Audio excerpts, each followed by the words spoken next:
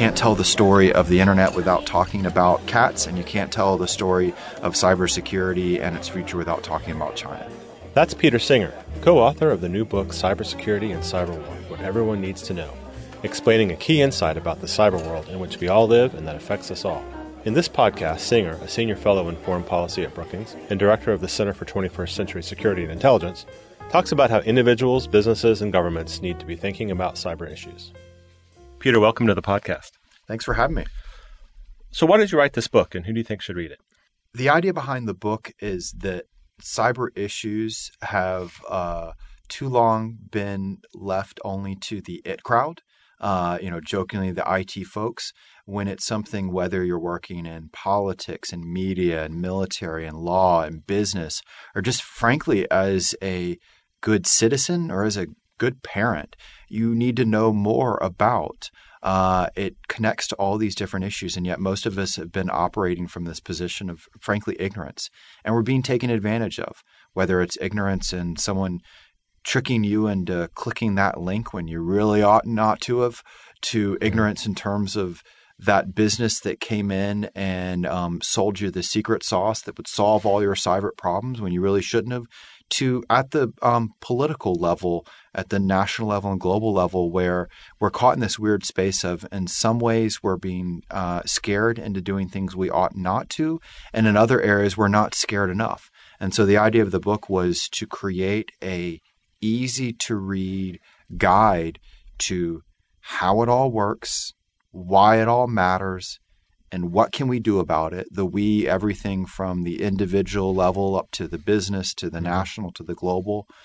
And along the way, have some fun. Tell the interesting stories of the people and the anecdotes with the idea of not just it's a great way to explain something, but also there's the underlying lesson here that it's not about the technology itself. If you want to understand why something's happening, but also why it's not happening, always look to the people and the organizations behind it. So the idea was basically hit that hopefully sweet spot in both the political space, the business space, and let's be honest, the book selling space. Right. So it's kind of for everybody. All of us who are on the internet or use computers, which are everywhere in our daily lives. The emphasis in the title is what everyone needs to know. Everyone does not need to know how to computer program, but we do need to know how to handle these issues in a business sense. To give you an illustration of the gap here, 70% of business executives have made a cybersecurity decision for their business. Not 70% of CTOs or CSOs, but business execs in general. And look, this carries over to nonprofits, be they a think tank like a Brookings to a human rights organization. I was speaking to people like that. Leaders in these organizations have all made these kind of decisions, and yet no major MBA program teaches on cybersecurity. Same for public policy schools. Same for our diplomats are dealing more and more with these issues. If you're working in China right now, or Brazil, or Germany, cyber issues have certainly come up. Not just about how do I protect my password, but as a policy thing. And yet they're not in there as a regular course of study. To our role as citizens, we've heard of things like the NSA and Cyber Command or Stuxnet. Right. But what do we think about it? What does it mean for our votes? To, again, our roles as individuals, how do we protect ourselves? How do we protect our kids when they're online? And so the idea is to have to explain these issues in an easy to understand manner, but also, let's be honest, it's also for, hopefully for the specialists in terms of trying to push some of the boundaries in terms of the theory. The main way of going about this is the idea that while on one hand, a lot of us didn't understand the technology and how it all works, the flip side is the IT crowd, the IT folks, didn't understand the ramifications into other sectors. Sure. And frankly, there's no topic, there's no issue that's ever stovepiped in the real world. And yet that's how we go about it. In terms of, often the books that are written on these things or the policy side. And so one of the ways that we're pushing the bounds here in terms the policy equation, and for people who are experts in it, is by taking lessons from different fields. So applying lessons from history, applying lessons from biology.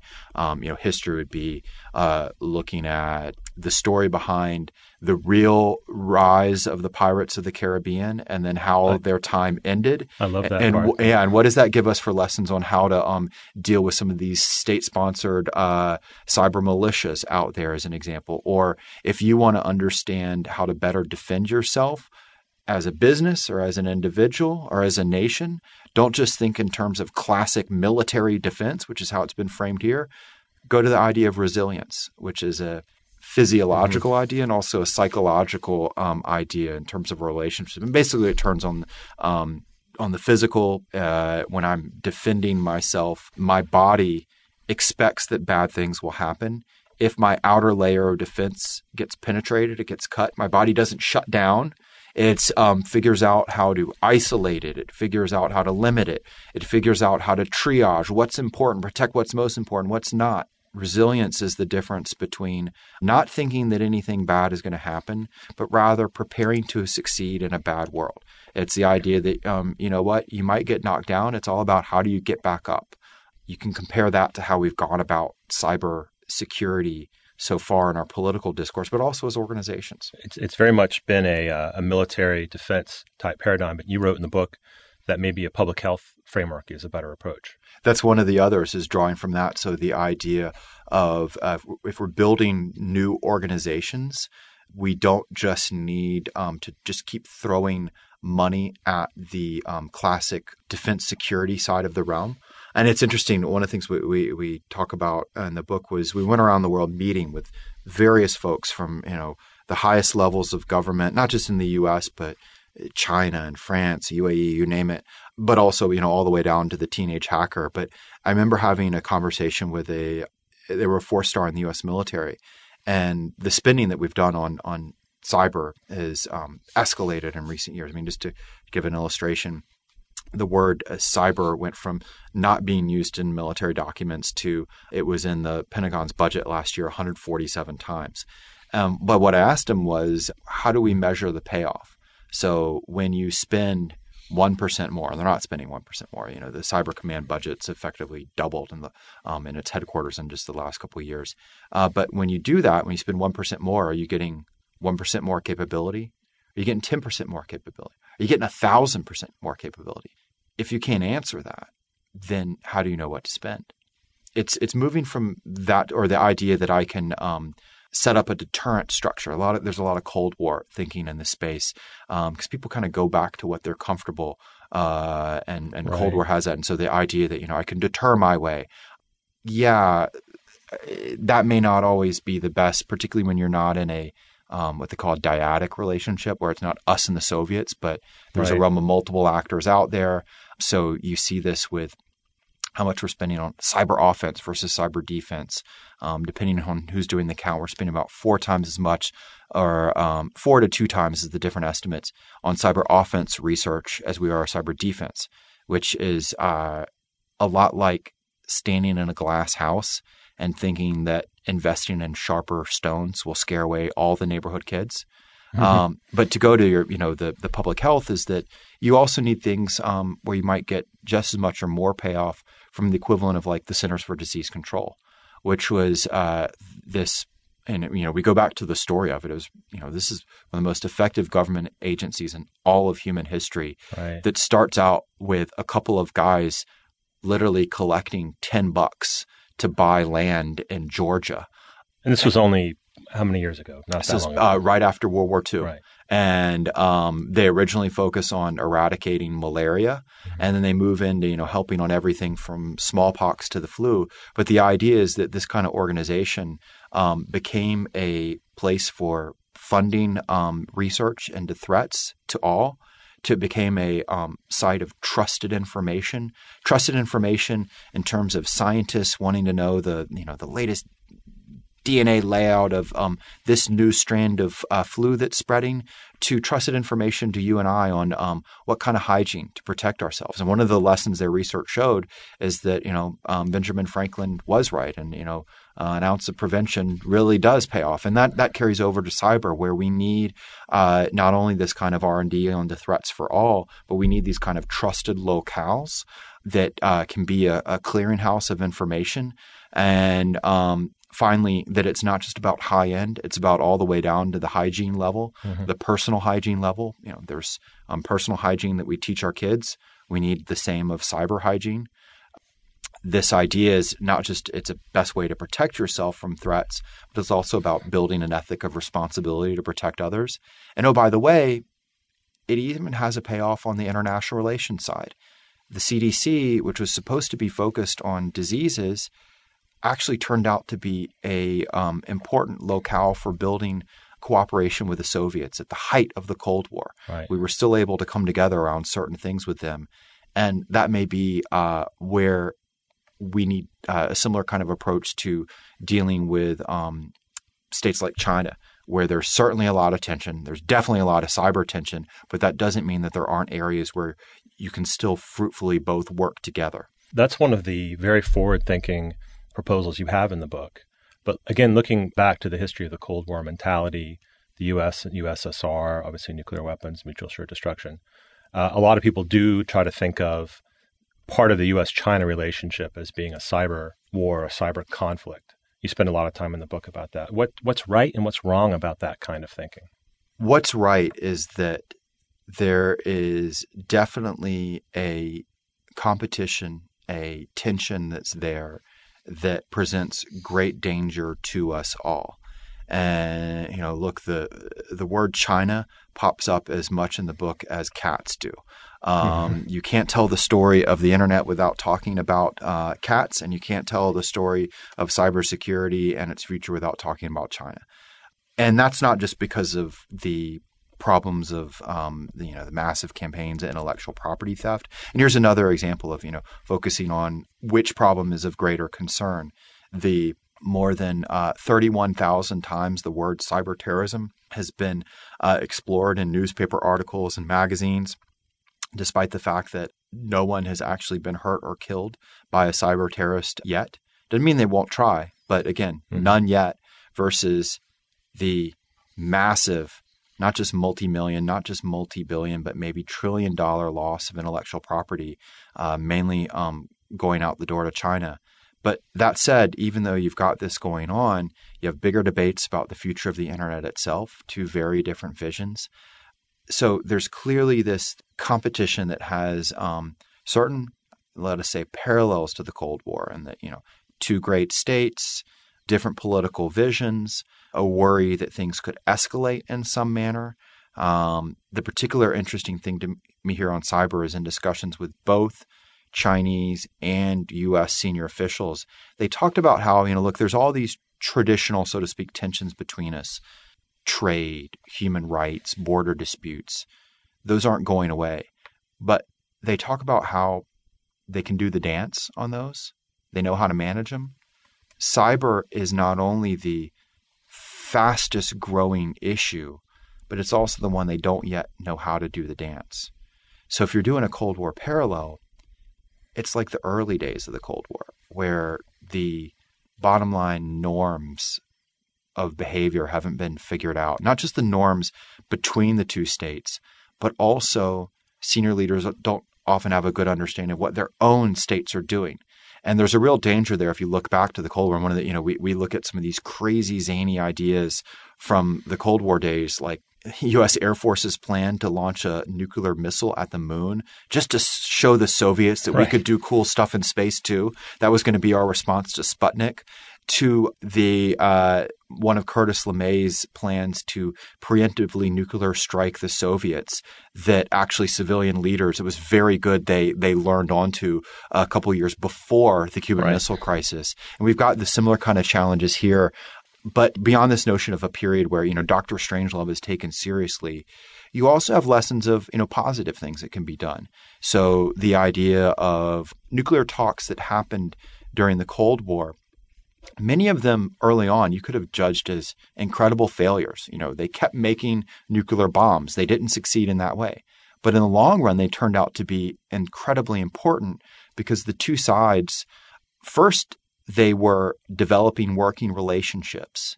Second, they were developing an agreed upon vocabulary. And that became crucial in nuclear talks and is even more challenging in cyberspace, where, it's not just about agreeing to the technical specifications of a cruise missile, what is and isn't a cruise missile. It's also things like, very different definitions of an information and an information attack. U.S. has a very different view than Chinese negotiators do. But the bottom line here, the biggest Cold War parallel that we need to think about and worry about is the same as any other arms race. There's not a classic arms race except for the one bottom line outcome. Every single arms race, the characteristic is that it tends to involve greater and greater spending, but leaves both sides feeling less secure.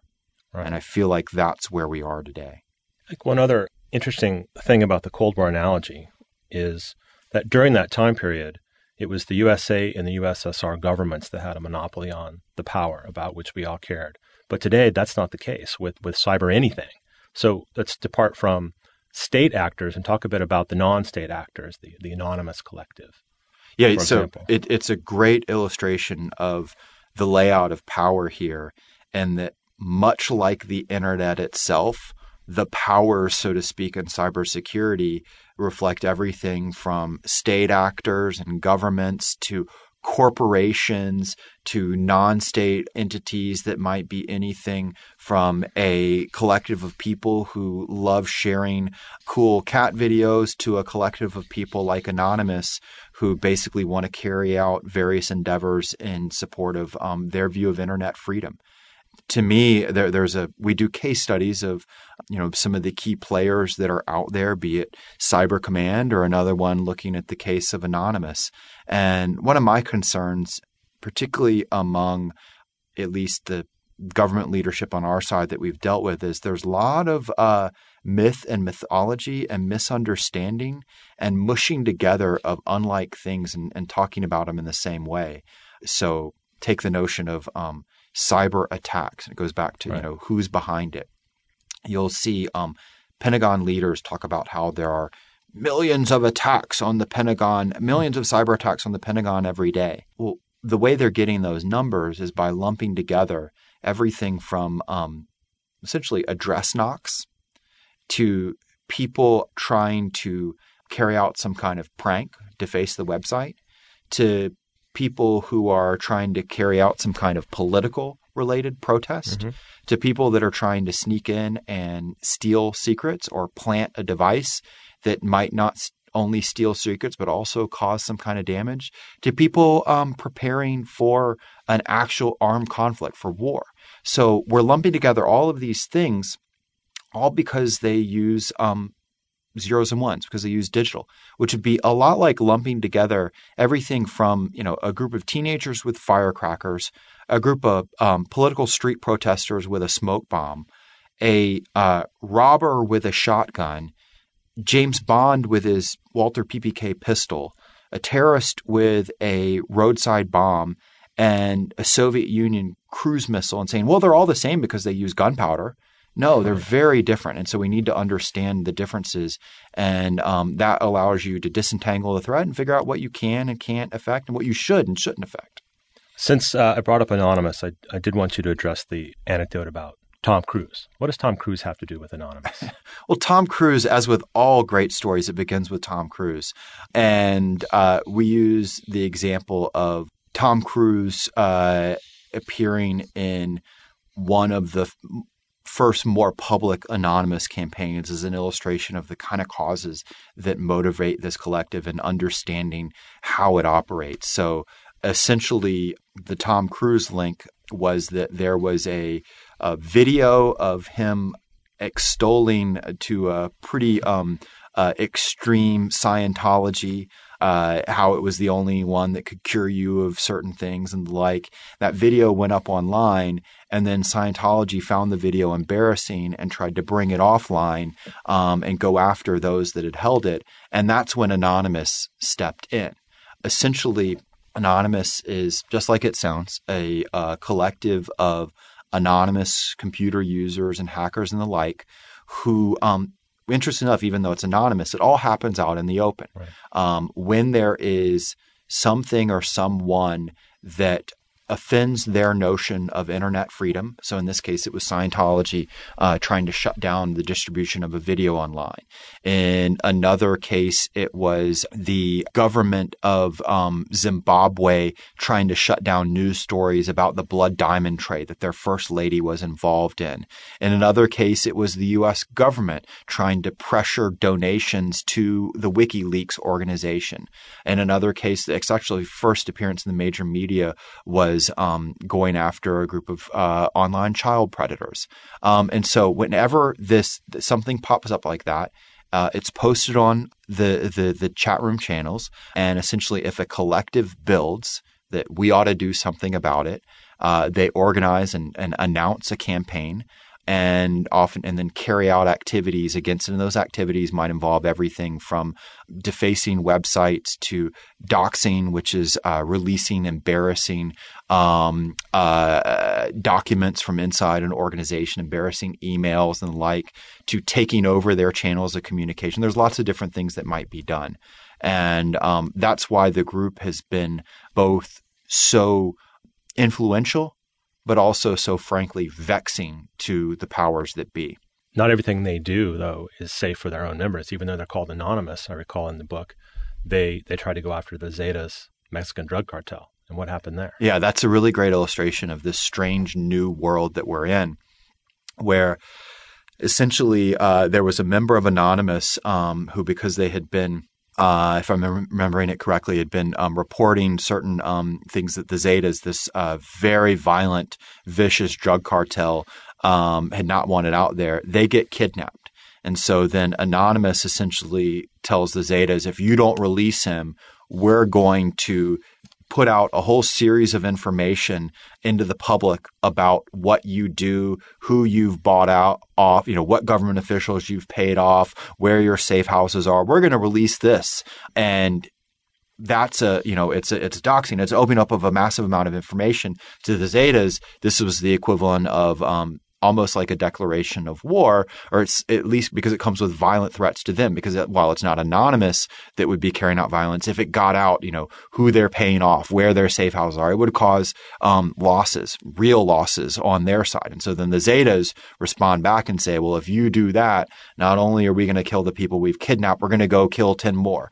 And so essentially these two 21st century organizations, a transnational drug cartel and a transnational hacker collective, basically have this online face-off and ultimately kind of declare a ceasefire where the individual who'd been kidnapped is released, but the Zetas, put out this threat, and if you cross us again, we'll kill 10 more. And it's just a great story. It's a fascinating example, but it's also a great illustration of the complexities, the dynamics, but also how things can very quickly escalate and get out of control in a way that political scientists of a generation ago wouldn't even understand this.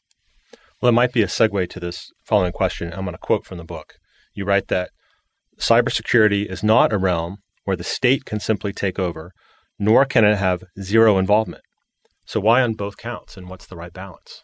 Well, so there's this idea that has been pushed by some online activists that states you have no rights here, you have no responsibilities here, you things of old get out. And there was even a famous kind of declaration of independence saying, you are centuries past, don't try and mess up this online world. That's maybe a noble sentiment, but it's just unrealistic. States have an interest in this domain and what goes on inside it because of certainly two very important reasons. One is that They need it for their own operations, just like most of our commerce, most of our communication, our social networking, relationships are all happening online. The same for militaries today. 98% of U.S. military communications across the civilian-owned internet. So if you are still want to do traditional things well, you have to care about the online world. But then secondly, most of what states care about in the real world relies on that internet. The very fact that most commerce and communication, et cetera, is happening, the very fact that the critical infrastructure that powers our modern day society all depends on this, means that states, if they're doing their job, if they're looking out for their citizens, they have to pay attention to what's happening in the online world. So the challenge is how to strike that balance between this being a realm where states have a role, but not allowing it to become state-run, which is a real danger in the year ahead, in particular, where there's a ongoing international debate where a number of the more authoritarian countries out there, the Russias, the Chinas, have been pushing for more state controls on the operations of the internet itself, right. Blacklisting websites, throwing up barriers. And then you've got the other side of this, which is the NSA revelations, the monitoring of various kinds of information out there. So while the state has a role, this is still I hope and hope it will continue to be a multi-stakeholder realm. It's still a realm where if we allow it to become state-run, it would simply poison and frankly end the internet that we've all grown up to know and love. And that's a real fear for me. So let's go to that. The internet we all know and love, we as individuals, as non-members of government, speaking for myself, as not a particular IT guy, not a hacker. You write that the biggest change we can make at the individual level is to change our attitude towards security. You talked about hygiene. You talked about our families. Speak a little bit more to how we as individual people in the world need to be thinking about these issues. So you can come at it a couple ways. One, we've talked about a little bit before, which is thinking about this in our role as citizens and it becoming knowledgeable and that knowledge reflecting out in the way that we vote, the expectations we have on our leaders, all these sorts of things. We talked about before the role that you might play in your organization, be it in a business, be it in a think tank, be it in the military. Even if you're not in the IT department, even if you're not in the cyber command, this world still connects to you and you still have a role in it. But then the final is what you're talking about of just individually protecting yourself and your kids and your family online. And there's a series of, you could describe them as smart things, but it's a lot like describing washing your hands as smart. It's more just has to become a regular course of action. And it's the most basic, cyber hygienes, passwords.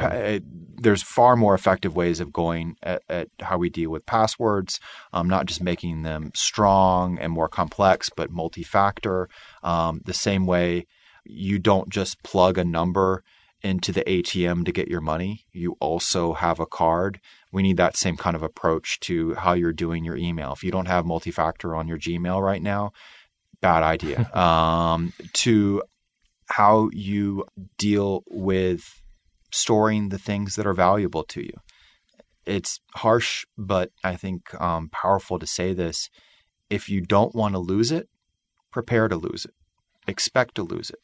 And let me be clear. I could go on and on. That there's parts in this book, but one of the things that's interesting is doing all these individually. These very basic things.